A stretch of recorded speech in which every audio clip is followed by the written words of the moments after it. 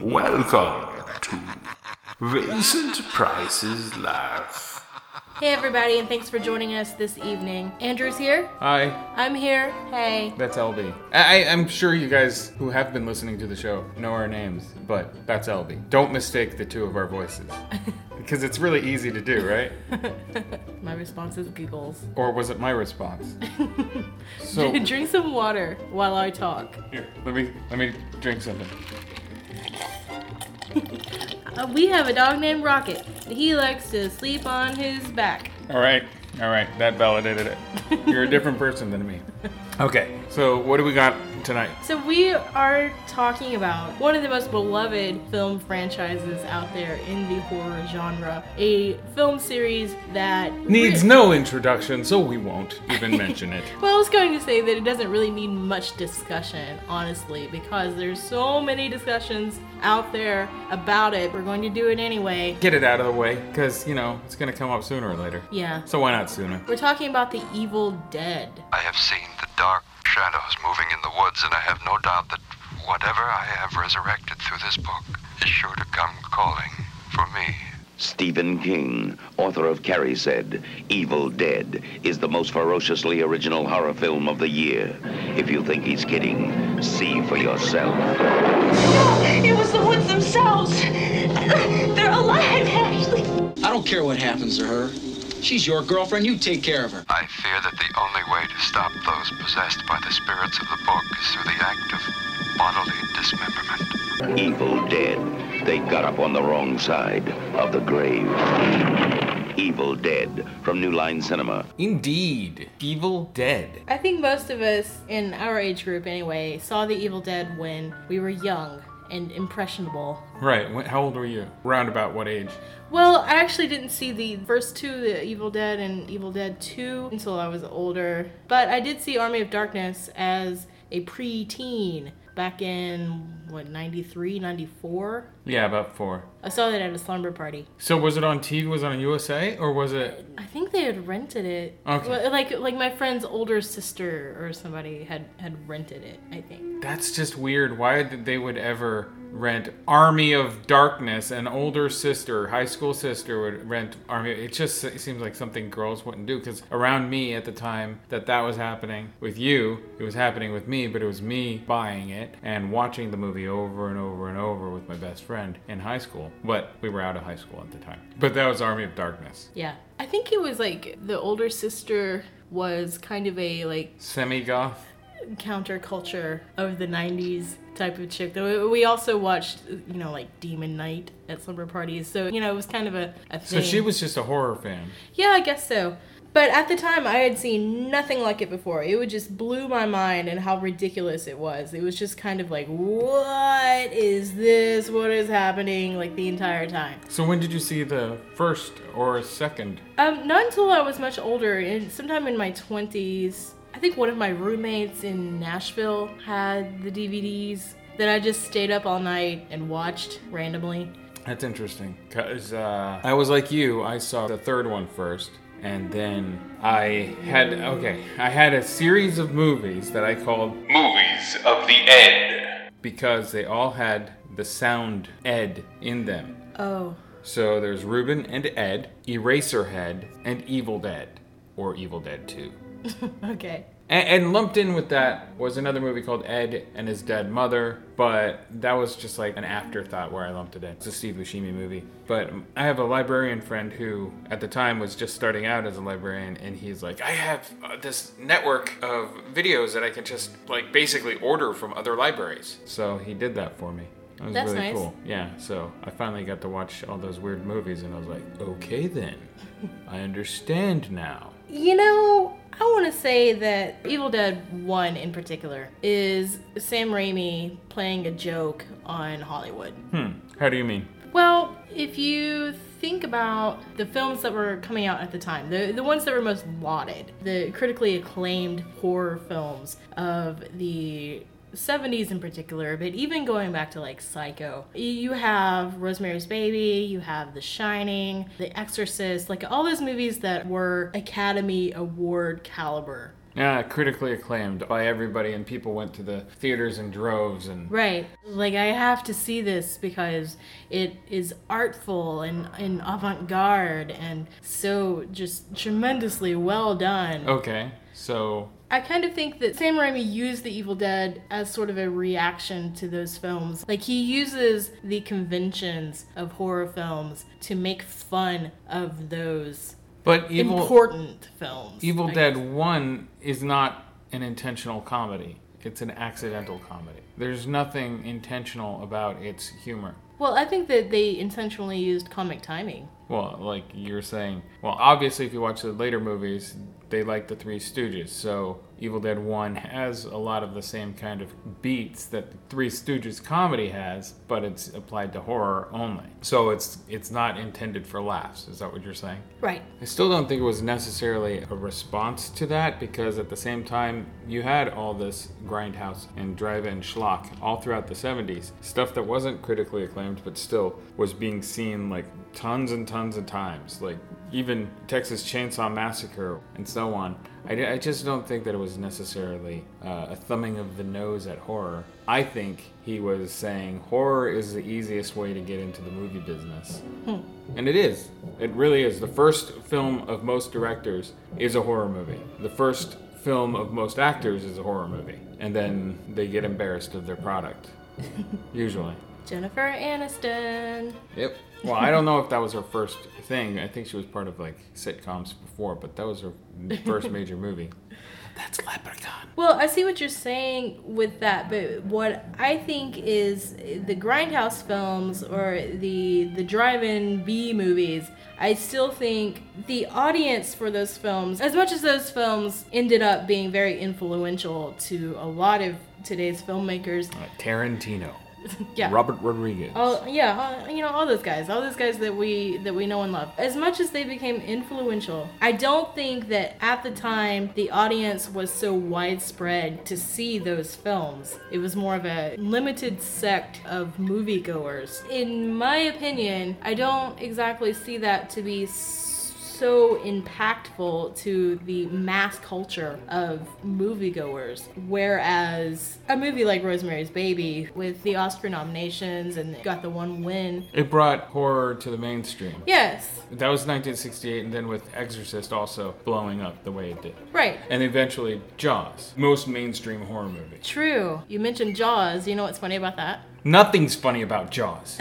There's a couple of funny things. Richard Dreyfuss. So in The Evil Dead, you'll notice on the floor of the cabin there's a poster for the movie The Hills Have Eyes. Yes, I pointed that out last time we watched. So in The Hills Have Eyes, Wes Craven puts a Jaws poster in one of his scenes. And that is a comment by Craven saying that Jaws is a pop horror movie. Yeah, the most popular horror movie ever. Here comes my film, The Hills Have Eyes, which is a true horror movie. Like, not true like this is a true story, which is, Yeah, no. it was based, but Loosely based on Sonny Bean. like it's like the real deal horror. Screw that Jaws crap. Huh. Which is interesting because Wes Craven started out directing pornography. That's why Last House on the Left has porno actors in it, It does? and then actual actors. Huh. Yeah. I didn't know that. Yep. Well, Sam Raimi did the exact same thing in his film. Like, he put the Hills Have Eyes poster there to say, Wes Craven, you're full of crap. Your movie is pop horror. My movie is real horror. Well, I don't know if Hills Have Eyes is pop horror at all. It's popular, but Yeah. I don't like it. I like the remake, but I don't like it, nor the sequel. But anyway, that's my little opinion about that. Sam Raimi's movie, though, I do believe is better than Hills Have Eyes. I Definitely. think so too. So let's keep talking about Evil Dead 1. Andrew, what do you like about it? Mostly, I like the camera work. I agree. It's very kinetic, and it seems like at various states a new kind of character that we're seeing the POV of. Obviously, we're seeing the POV, that's points of view, of the Deadite monster entity thing. We see that as it's rushing through the woods, which they use something called a plank cam. Plank cam, explain that. It's like a 2x4 or 4x4, and that's a piece of wood that is a certain length, and it could be shorter, it could be longer, depending on what kind of shaking action they need on the camera. And they mount it in the middle of the board, and they have two people on either side of it, and they just run with it through through the woods. Lower to the ground so that you have grass and reeds and stuff flying through the camera's lens. It shakes, but the two people are holding the board also serves as a sort of shock absorption. So it doesn't shake like your average found footage film, Okay. which is shaky cam. Right, but it's more, I guess, free-flowing, I would say, Yeah. than like a steady cam. Yeah, well, a Steadicam is actually so free-flowing. It's super smooth. It loses some of the smoothness because it's people holding it and it's not a counterbalance weight system. So it's Okay, yeah, that's what I was trying to say. it's a bit herkier and jerkier than a Steadicam, but it uses, theoretically, some of the same concepts. But it is just a board with a camera mounted on it. A lot of fans know this information, but I really like that technique that they use. And also, later, when they just have the camera pushing in through a window or mounted on a wall in a weird way, and they're using a strange angle or lens that they don't often use in movies, especially in 1981. Right. Not only do I think that the camera acts as a character or as the eyes of a demon, I think it also can sort of represent the craziness that's going on inside Ash's head. Like there's shots where the camera goes upside down and stuff. It's like representative of anxiety and what do I do? What's going on? Well, how else are we gonna even come close to feeling what his character feels? Yeah. So what do you like about it? A lot of the same things as you do. I really appreciate the camera work.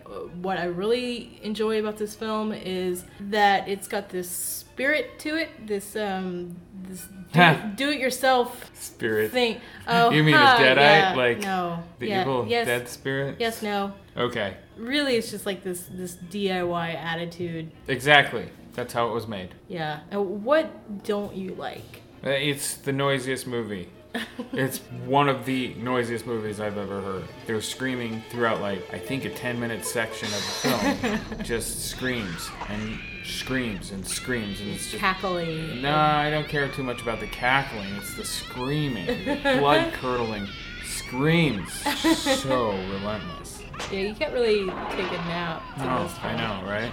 We're old. That's what we want to do when we watch a horror movie. Tried and true horror movie. Fall asleep to it. Sunday afternoon. You can't do that to this one. No. And you? What don't you like? The characters. The non-characters? Yeah, okay, so it's this group of friends who I believe that they're friends. Well, hold on just a second. For those of you who may not have ever seen The Evil Dead 1 and 2, it's the same movie. So I'm just going to give the plot real quick. Friends go to the cabin. Cabin in the Woods story. You probably have seen Cabin in the Woods. Oh no, they find a weird, creepy book. Oh no, somebody reads from it and unleashes demons who, unbeknownst to them, are attacking the house. And one by one, and sometimes a couple by a couple, attack the people inside the house and take over their bodies. And there you have possession siege story in a little cabin. The end. That's the story. Now, what I don't buy about it is I don't think they're actually friends. Like, they have a setup where they're driving in the car, going to the cabin, and they're singing in the car, and they have a little bit of a rapport. So, I mean, yeah, they know each other, but they don't feel like they're old, good friends to me. And then later when they get to the cabin, it's like all personality and character development that could be there is not there at all. Well, I think Ash has the most character development, and he has the most to lose. They set that up because he gives his girlfriend a necklace. Right? And he is the one that goofies with his girlfriend and ha, because he's Bruce Campbell and he can't get away from any of that. So I think he is the one that has the character mostly. But maybe that's just Bruce Campbell being Bruce Campbell. Maybe, but even Ash in this film is completely different than the Ash that we've all come to know and love. Or loathe.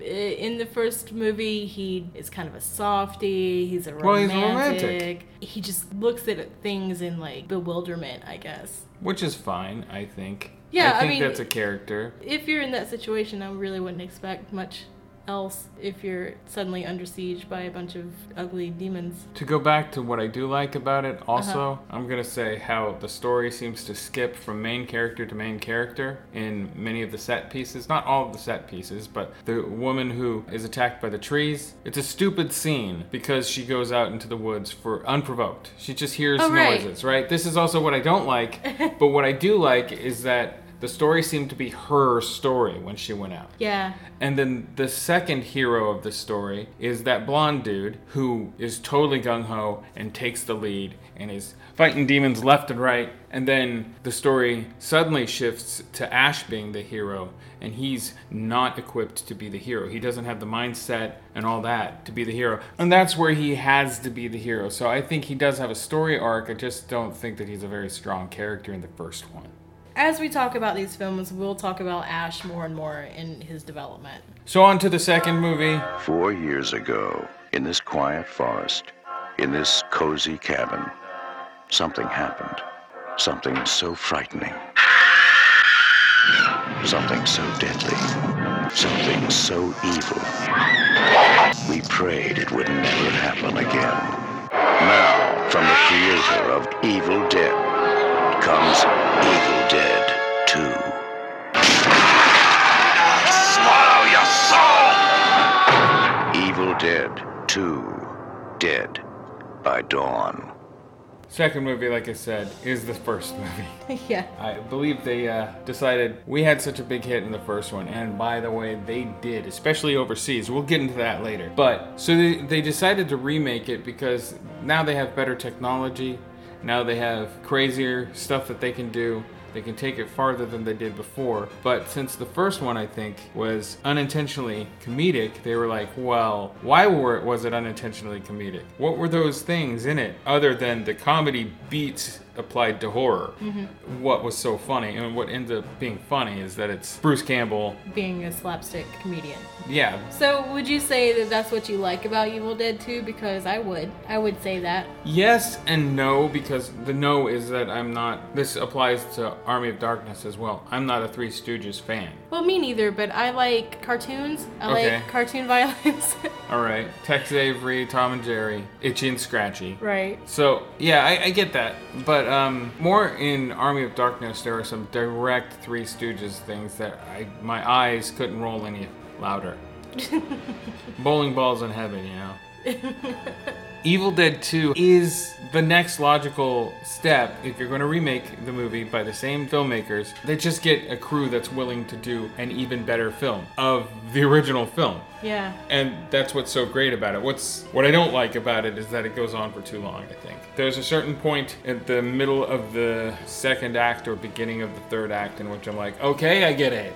Yeah. Move along. Not skip to the end. Skip to the end. But cut a couple frames or something. I don't know. There's only so much Three Stooges you can watch. Yeah, and it's just one guy doing it to himself. Right. Which That's amazing. Brilliant job. He's literally doing all of his stunts. Right? Fighting his own hand. He's flipping himself. Yeah. And that's something that he learned as a teenager because he was doing Three Stooges antics with Sam. Yeah, really, there's not a whole lot to talk about with Evil Dead 2. It's a much more kinetic film, it's more stylized, and it's more humorous. Mm-hmm. They're actually better characters. You can tell that they're characters because they're wearing clothes that say this is a character's clothes. Like, the guy's got overalls on and an old trucker's cap. That's his character outfit. And you go, oh, I can tell a lot about that guy just by what he's wearing. And his girlfriend's wearing Daisy Dukes or something. Not really Daisy Dukes, she's just wearing jeans shorts or something like that. But these are more distinct characters than the first movie. And Ash is turned up. Right, Ash is a lot more confident. Yeah. He's starting to be the Ash that we know. He's the Ash that everybody really did fall in love with. Yeah. Initially. But I think he's a little bit of a Larry Stu. He's a Larry Stu in that he seems to know, even though he's a bumbling fool, not the worst bumbling fool, not like Army of Darkness, he also kind of knows how to handle it all. Magically. Naturally.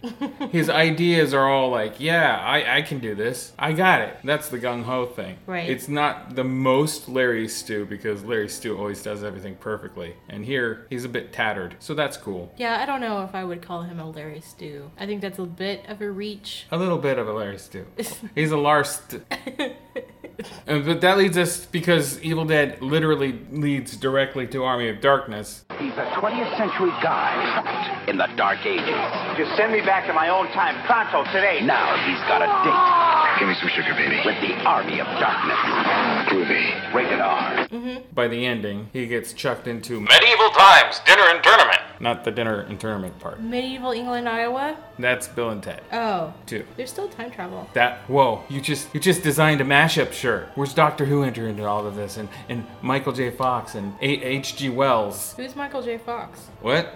Anyway. So I know the Army of Darkness was very special to you for a long time, so I think I am just going to let you talk about it. What do you like about it, and what do you not like about it? Everything is perfected, style-wise, camera work, even the character. He's become the perfect, lovable, loathable buffoon braggart. The movie doesn't hide this fact, that he's an ass. But... Ass butt.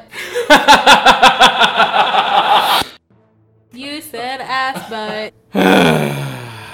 Natural comedy. The adventure elements are there. They're insane. They're bonkers. It opens with a voiceover that I completely have always disagreed with. He says, "My name is Ash, and I am a slave." And he's not a slave. No, he's a captive. Oh, that's right. Yeah, that's it. They capture him after falling out of the sky. King Arthur's knights capture him. Yeah, that's true. It happens really fast. Like, Yeah. there's no time for him to become a slave. Right, he's not enslaved in anything. He's just put in shackles and marched. He's not a slave. He's just a prisoner. The narrative stuff where he's telling us the story and then at the end it cuts to him telling somebody else's story as if he was telling the story the whole time. It's messy because he's like, "My name is Ash, and I am a slave." And at the end, I thought about staying. They offered me the chance to lead them, to teach them, to be king. But my place is here, so I swallowed the juice, said the words, and here I am. you know what I'm saying? Yeah, I get it. So that's a thing I don't like. The writing on this is really, I think it's really a 14-year-old going, this happens, and then that happens, and his swords, and then he does a thing, and it's totally rad. but they don't really care too much about tenses and whatever. Well, okay, so I don't have too much of a problem with, now just follow me. Mm-hmm. My name is Ash and I'm a slave. Aside from that part at the end that you just mentioned, because that does make it problematic. But Ash is a liar and a manipulator, so it's cool for him to say I was a slave because... Okay, I get what you're saying. Like, I am exaggerating this story to make you feel more. He didn't just say, I was put in shackles 15 minutes ago. Yeah. So, I mean... It gives him more gravity. Yeah, it's a storytelling trick. Got it. Okay. I get you. But, yeah, it doesn't make sense with the end part, like you said. Right. But that end part, honestly, was tacked on. It's my favorite part of the movie, by the way. Mm-hmm. It was tacked on because the original ending was him going into a cave, saying the words incorrectly, and end up Rip Van Winkling into post-apocalypse. Oh. Where he has a big long beard, gets out of his car, gets out of the cave. Oh, God. No! I slept too long!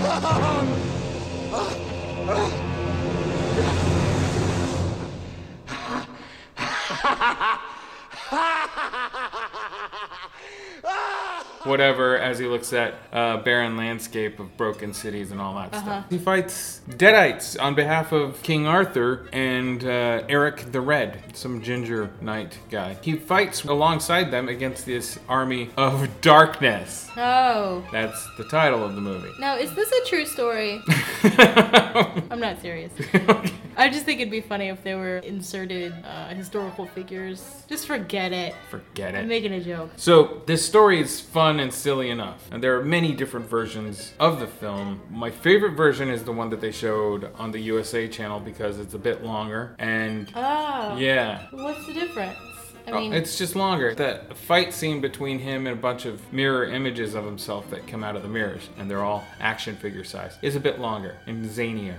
And it has callbacks to the other movies when he has to saw up the bodies and stuff like this. It has the exact same references. In fact, the very beginning of the movie retells the first two versions of the story, featuring Bridget Fonda now as his girlfriend. Yeah. It's just really the quickest, most concise version of the other movies without blood, because there's a history with this movie series that they've had problems with censors all over the world. Yeah. So they just wanted to basically make a PG-13 film. It still ended up being rated R. It didn't have a lot of blood in it, but it had a lot of gook and grossness. Yeah. And very awesome fight scenes. Again, camera work. True. I was a dork. I might still be a dork, but I was a dork, and my best friend in high school ended up getting married in 1994, and I had responsibility to throw him a bachelor party. So I got a case of Snapple, multi-flavored Snapple, and Army of Darkness. Really? And that was our bachelor party. The people that were with us, we didn't have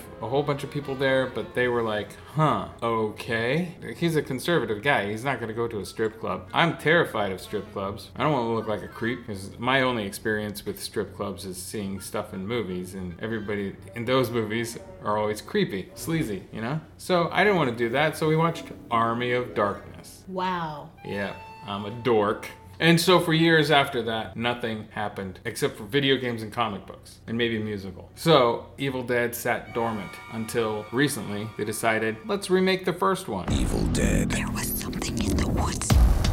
You're all going to die tonight. If we don't do something, we're all gonna be dead. We're gonna get you. Evil Dead. Sure, why not? It's been done before. Evil Dead 2. Yeah, so they got Fede Alvarez, who had a distinct vision for what he wanted to do. It had the bones of the first and second version, story plotline anyway, but it didn't have an Ash. Well, sort of did. Sort of. Well, okay, so physical Ash, the actual Ash, there was a tag at the end of the film. But throughout there, I think there's multiple Ashes in the remake. Okay. Oh, you're talking about the brother and sister character. Yes. I want to come back to that because what I want to say first about this film is the characters in general. Okay. I don't like them. You don't like the characters in the sense that if you walked into a party and there were all those characters, you would be like, oh great, these people. Right?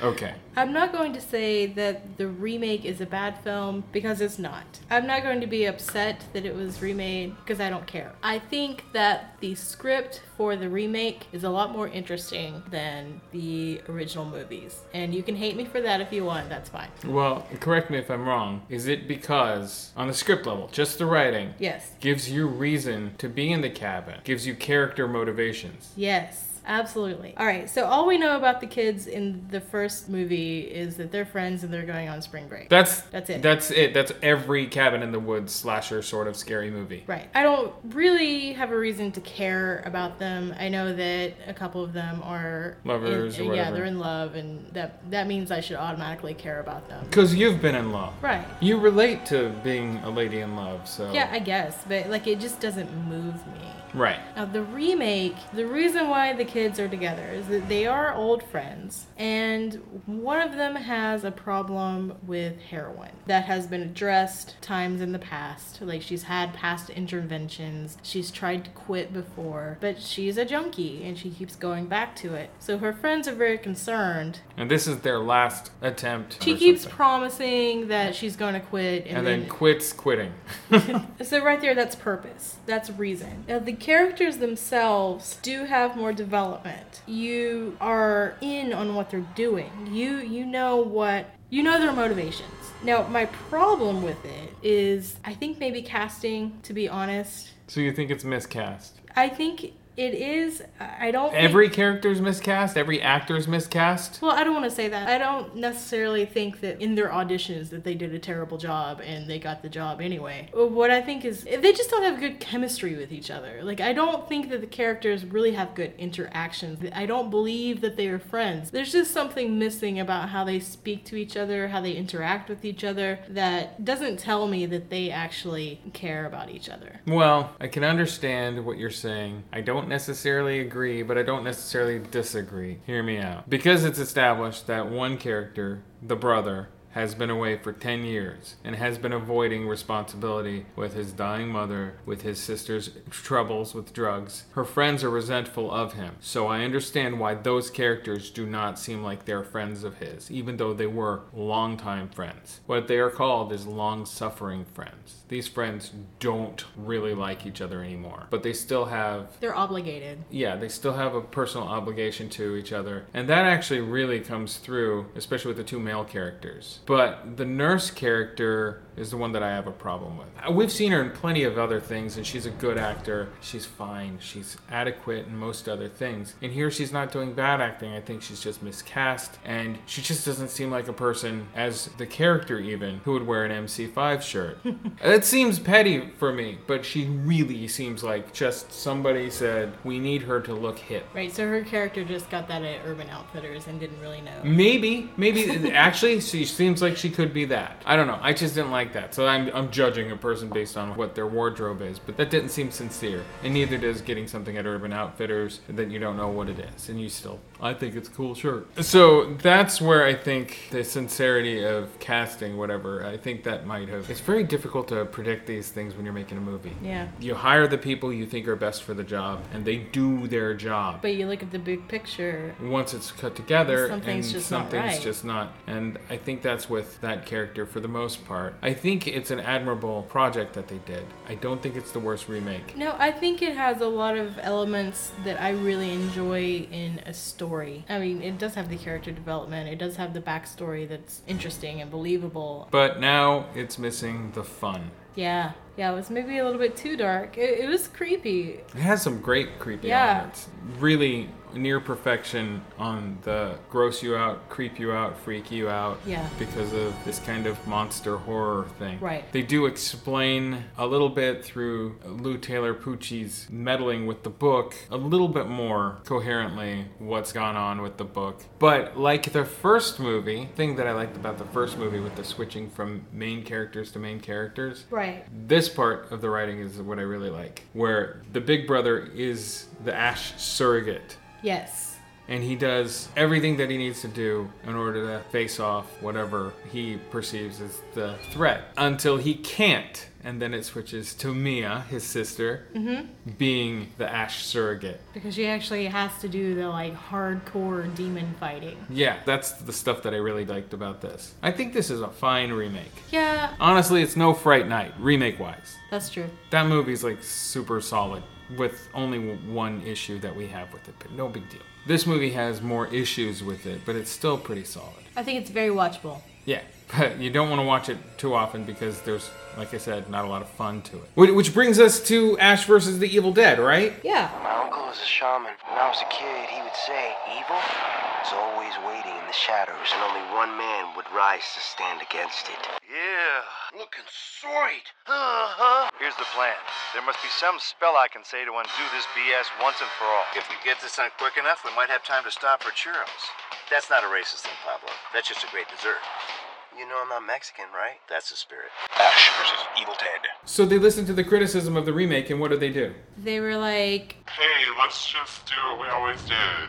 And as we said, at the end of the remake, Ash shows up and says, groovy. Right, it's just his face. Yeah, I have an issue with that. Because that tells me that the next installment is going to involve Ash in this gritty, gross, darker, more horrific kind of Evil Dead verse, whatever. And what we have is cartoons again. That's true. It seems like there's going to be more of a challenge for Ash. Ashley. But yeah, that doesn't really happen. He's still a womanizer. He's still a braggart, even more so. Last time we saw Ash, he was the biggest braggart in the world. Totally. And now he's even bigger than that. It's weird because he's kind of, I don't know, would you call Ash in the other films smart?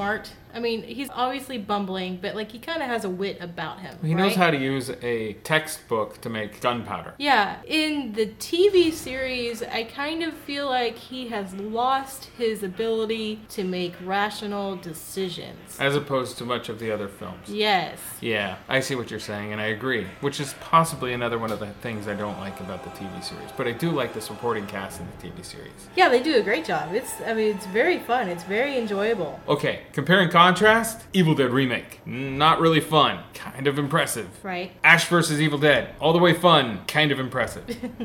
I want them to meet in the middle. I want a really scary version that's also fun. Yeah. Yes. there's that. But I'm glad the TV series does exist. Right. I feel like the TV series is kind of a graphic novel come to life in that it has the gore elements, it has the violence, it has the sex. Yeah.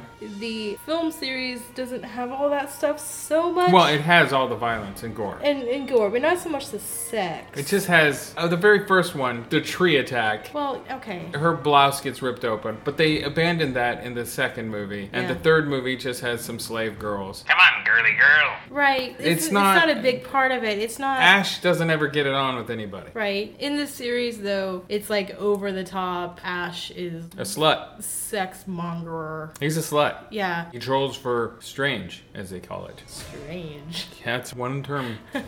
Strange ladies. He's kind of a douchebag. He's always been since Evil Dead 3, Army of Darkness. Why, that's what people love about him. Why do we love him? Like he uses his wooden hand as a ploy to get laid. Get laid. Like, why is that okay? It's not. Here's the deal. Here's what I think about why Ash is alright, even though he's obviously not. For the decent folk in the world, I'd like to consider myself a decent folk. Ash is catharsis, in a way.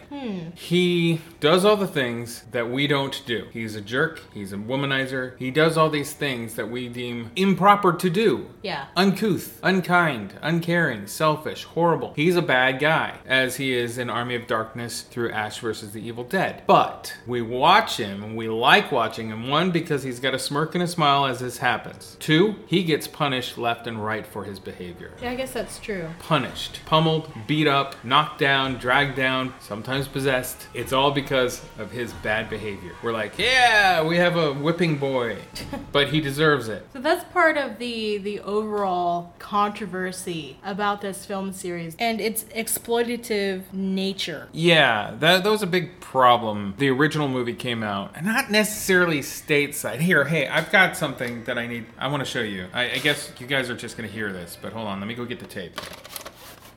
A tape? Yeah, videotape, hold on. Oh. Let me put it in the VCR, hold on.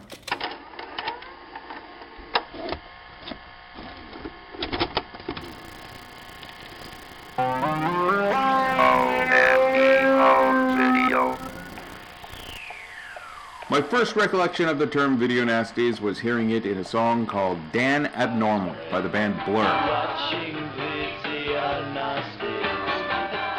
But upon learning more about the term, I realized that I had already been well acquainted with more than a few associated titles. In my formative years, and even in my younger childhood, I was more interested in the fantastic and the macabre than common kiddie fare. At 6 years of age, I had already seen Jaws, and by 15 I was exploring strange horror, both foreign and domestic. Titles like Evil Dead, and even more so, Evil Dead 2, Dead by Dawn. Finding the film back then proved to be a bit difficult. In America, we simply had rated or unrated films, and it all depended on the store or the dealer as to which was made available to the masses. Before the advent of the special edition DVD, stores like Blockbuster would have regular MPAA-rated titles or sometimes have a slightly truncated version of whatever the harder titles were, as per store policy, while mom-and-pop shops would most often carry the uncut or unrated edition. In the UK, however, from the early 80s to the late 90s, this was not the case. A kind of boogeyman, or woman as it were, began haunting retailers and rental stores. Her name was Mary Whitehouse, and she headed a coalition to remove unsavory videos from the shelves of video stores. It has been said that Whitehouse herself coined the term video nasties, which has been defined as a film usually made for video that is explicitly horrific, brutal, and or pornographic. Your basic 1970s and early 80s exploitation fare, covering all exploitation genres. But more often than not, horror was singled out as the nastiest. Now it should be said that not all of Mary Whitehouse's endeavors for public decency were objectionable. She championed a campaign against child pornography that would be more than supported today. But her crusade to stamp out what she considered indecent and morally reprehensible in the home video market was at once met with outcry from renters and sellers, and support from tabloids that smelled blood in the water, so to speak. Headlines were thick with knee-jerk declarations. Seize the video nasties. kids. Judge blames video nasties for murder. Ban video sadism now. For the sake of all your kids, burn your video nasty. For children in 10, watch Video Nasties. Keep nasties from your kids. Video nasties to be destroyed. Children in video peril. Video nasties give children bloodlust. Video chillers unleash mad killers. This poison is being peddled as home entertainment. White House was instrumental in the Video Recordings Act of 1984 getting passed in Parliament. Under this act, retailers and rental shops would be raided, with their catalog confiscated, and the owners either fined or jailed, or sometimes both. This sent the films underground, where a crafty network of individuals would sell or trade the banned titles at risk of being busted. In 1983, the Director of Public Prosecutions, DPP, made public the first list of video nasties. There were 72 titles. Among them was 1981's Evil Dead, so called The #1 nasty. because it was both a gruesome horror film and the year's most rented and best-selling video release. Evil Dead was an independent production, made with funds secured from family and friends and local businesses by filmmakers Sam Raimi, the director, and Bruce Campbell, the star. Sam Raimi was only 20 at the time of filming, and his youthful exuberance shows on screen via his inventive camera techniques and strange and exciting script. But it is in that script, and ultimately what was released on celluloid, that got the film banned. Not only in the UK, but many other countries as well. For instance, in Germany, The Evil Dead is allowed on home video, Blu-ray, DVD, but still not permitted for theatrical release. I was first made aware of the Evil Dead series one evening while changing channels. I stumbled upon one channel that aired recent BBC shows. One such show was The Incredibly Strange Film Show. In particular, this episode explored Evil Dead 2, and I sought to find it, as locally it wasn't the most popular film and thus not in stores. But a friend of mine found it via the library system where he worked, thanks Ryan, and my life has since never been the same. But I digress. Due to the DPP dropping titles or failing prosecution, Evil Dead and many other video nasties are now available to the public in the UK with little or no cuts, though there are 39 that are still banned after the DPP succeeded in proving the films to be legally obscene. Now this has all been a primer on the topic. For further information about the video nasties, look for the documentary Video Nasties, The Definitive Guide, and its sequel, Draconian Days. So that's that. Video nasties. I think it's funny that you can't say video nasty as an American. Yeah, it just it's sounds difficult. Stupid. Video nasty.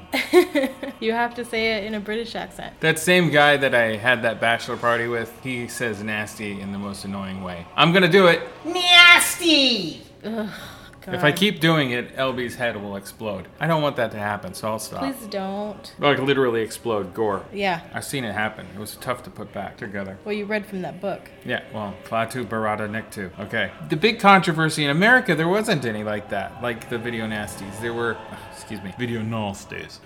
There were the MPAA rating things NC-17 in about 1988 or 89. That was a new thing to allow for things that weren't quite pornography or things that had too much violence for mainstream consumption to get rated. So the ratings capped off at rated R for public consumption and then X for pornography in America. And then NPAA said, well, NC-17, if it's got some sex in it that it just isn't porn, but it's more explicit, or some violence that we made you trim to get a rated R, well, you don't want to trim it, you're going to get an NC-17. Yeah. That was supposed to fix things. We were supposed to be able to see harder edged things in the theater, but it didn't become that. Middle America said, what? NC-17 is a replacement for X. Right, so it must all be 100% pornographic. Yeah, even though it's not. So now movies still struggle with their ratings. We only had the NC-17 issue movie-wise. Music we had. Yeah, we had Tipper Gore and So the, that was the PRMC. Back in the 80s, that famous hearing where Frank Zappa goes and talks in front of the Senate. So that's similar to the video nasties. Right, that type of censorship. Because in rock and roll there was pentagrams on Motley Crue records and stuff just to get a rise out of Satanic Panic Moms and all this stuff. And in the 90s, we also had, thanks to video games like Mortal Kombat, a rating system for video games. But we don't often in America get movies being blamed for atrocities done, That's crimes true. done. I mean, we do. Some people are like, this happened. And Right. it's because I watched a Halloween movie. Yeah. But it's not true. Those people are few and far between. It happens in the headlines, but it's nothing like what happened with the video nasties. I'm just curious, did you have a lot of exposure to video nasties when you were growing up? No, not at all. Well, yeah, in Holland, we'd go to a video store and I'd see videotape covers, but my parents ended up renting Disney releases for us, like Pete's Dragon and stuff like that, which I loved at the time. And then stuff like Captain Future, which is not an anime that you guys would know of. But no video nasties for me. No video nasties for me. I wasn't even aware of the term until I saw it on that episode of The Young Ones. And when was this? You saw it on... Oh, well, when they started playing it on Comedy Central. Yeah, I didn't even know about it back then. Wait. Well, I heard of it, but I didn't know what it meant. And, I watch it today. I watched that episode today where they're trying to put the tape into the VCR and they don't know how it works. Michael and I are going to indulge in an all-night orgy of sex and violence. What, in the drawing room? Won't the carpet get awfully sticky? It's a video nasty! Well, that episode's called Nasty. I finally understand what they mean by, like, we've got a video nasty. Yeah. All right, so overall, what do you think of all the Evil Deads? Well, I think if you're a teenager who is mostly mentally stable, I'd say this is something that you should probably look into if movies are things that you're interested in. Especially if you're wanting to experiment with horror, this is a really good place to start. That's true. I really like this series because I kind of feel it is postmodern in a way. How do you mean? Well, I mean, we all know it's silly. Yeah. I think it makes fun of movies. It's sort of a meta horror film series to me. What I mean by meta horror is not exactly like Scream or Cabin in the Woods. Scream and Cabin in the Woods are the two pinnacle meta horror movies. Right, they're very self-aware. They know they're horror movies. The filmmakers know that they're making Yeah. horror movies. They're winking at you by putting references in and all that. Right. What I mean is, I think The Evil Dead, I would classify it as a horror movie, but I would put horror in quotation marks. Okay. Well, you're talking about the main series, not the remake. Yeah. Because the remake is all the way that's, horror. That's all horror. So even though I wouldn't exactly call this my favorite film series, and I don't really identify with any of the characters, I surely don't identify with Ash, even though I... What, you're not a braggart? No. You're not a 6'1" tough braggart man? No. I didn't marry Bruce Campbell? No. Okay, obviously I didn't. Bruce Campbell doesn't sound like that. Or look like you. No, he does not. Thank God. It's something that I can devote an afternoon to and not hate myself. And that's all we can ask, right? Something what we really want is something to completely knock our socks off. Right. And these movies did that in our formative years. They just don't do it now. And I think it's because we've matured. Could also be that diminishing return. Yeah. The more you watch it, the less impact it has. Yeah. That's why you don't want to overstay your welcome with any of your favorites. Mm-hmm. You just want to watch them maybe once a year. Maybe. Unless it's Dune, because then you fall asleep during the middle of that, and then next time you watch it, there's something that you missed because you fell asleep during that, because it's so slow. I dare all of you, any of you, to do a marathon of every single Evil Dead, all of it. One day. I don't think it's possible. Do it and then tell us what you think the meaning of it all is. But you can do that. We're on Twitter. It's at Vincent Price LOL, like laugh out loud, or follow us on Facebook. You can email us at vincentpriceslaugh@gmail.com, or just leave a comment on our Ouch My Ego page. Yep. So I think that about does it for our discussion of The Evil Dead. Yeah, I think so too. Thanks for listening, everybody, and we'll be back next time. Good night. Good night. This podcast is brought to you by Ouch My Ego. Visit ouchmyego.com. What is this? What is happening?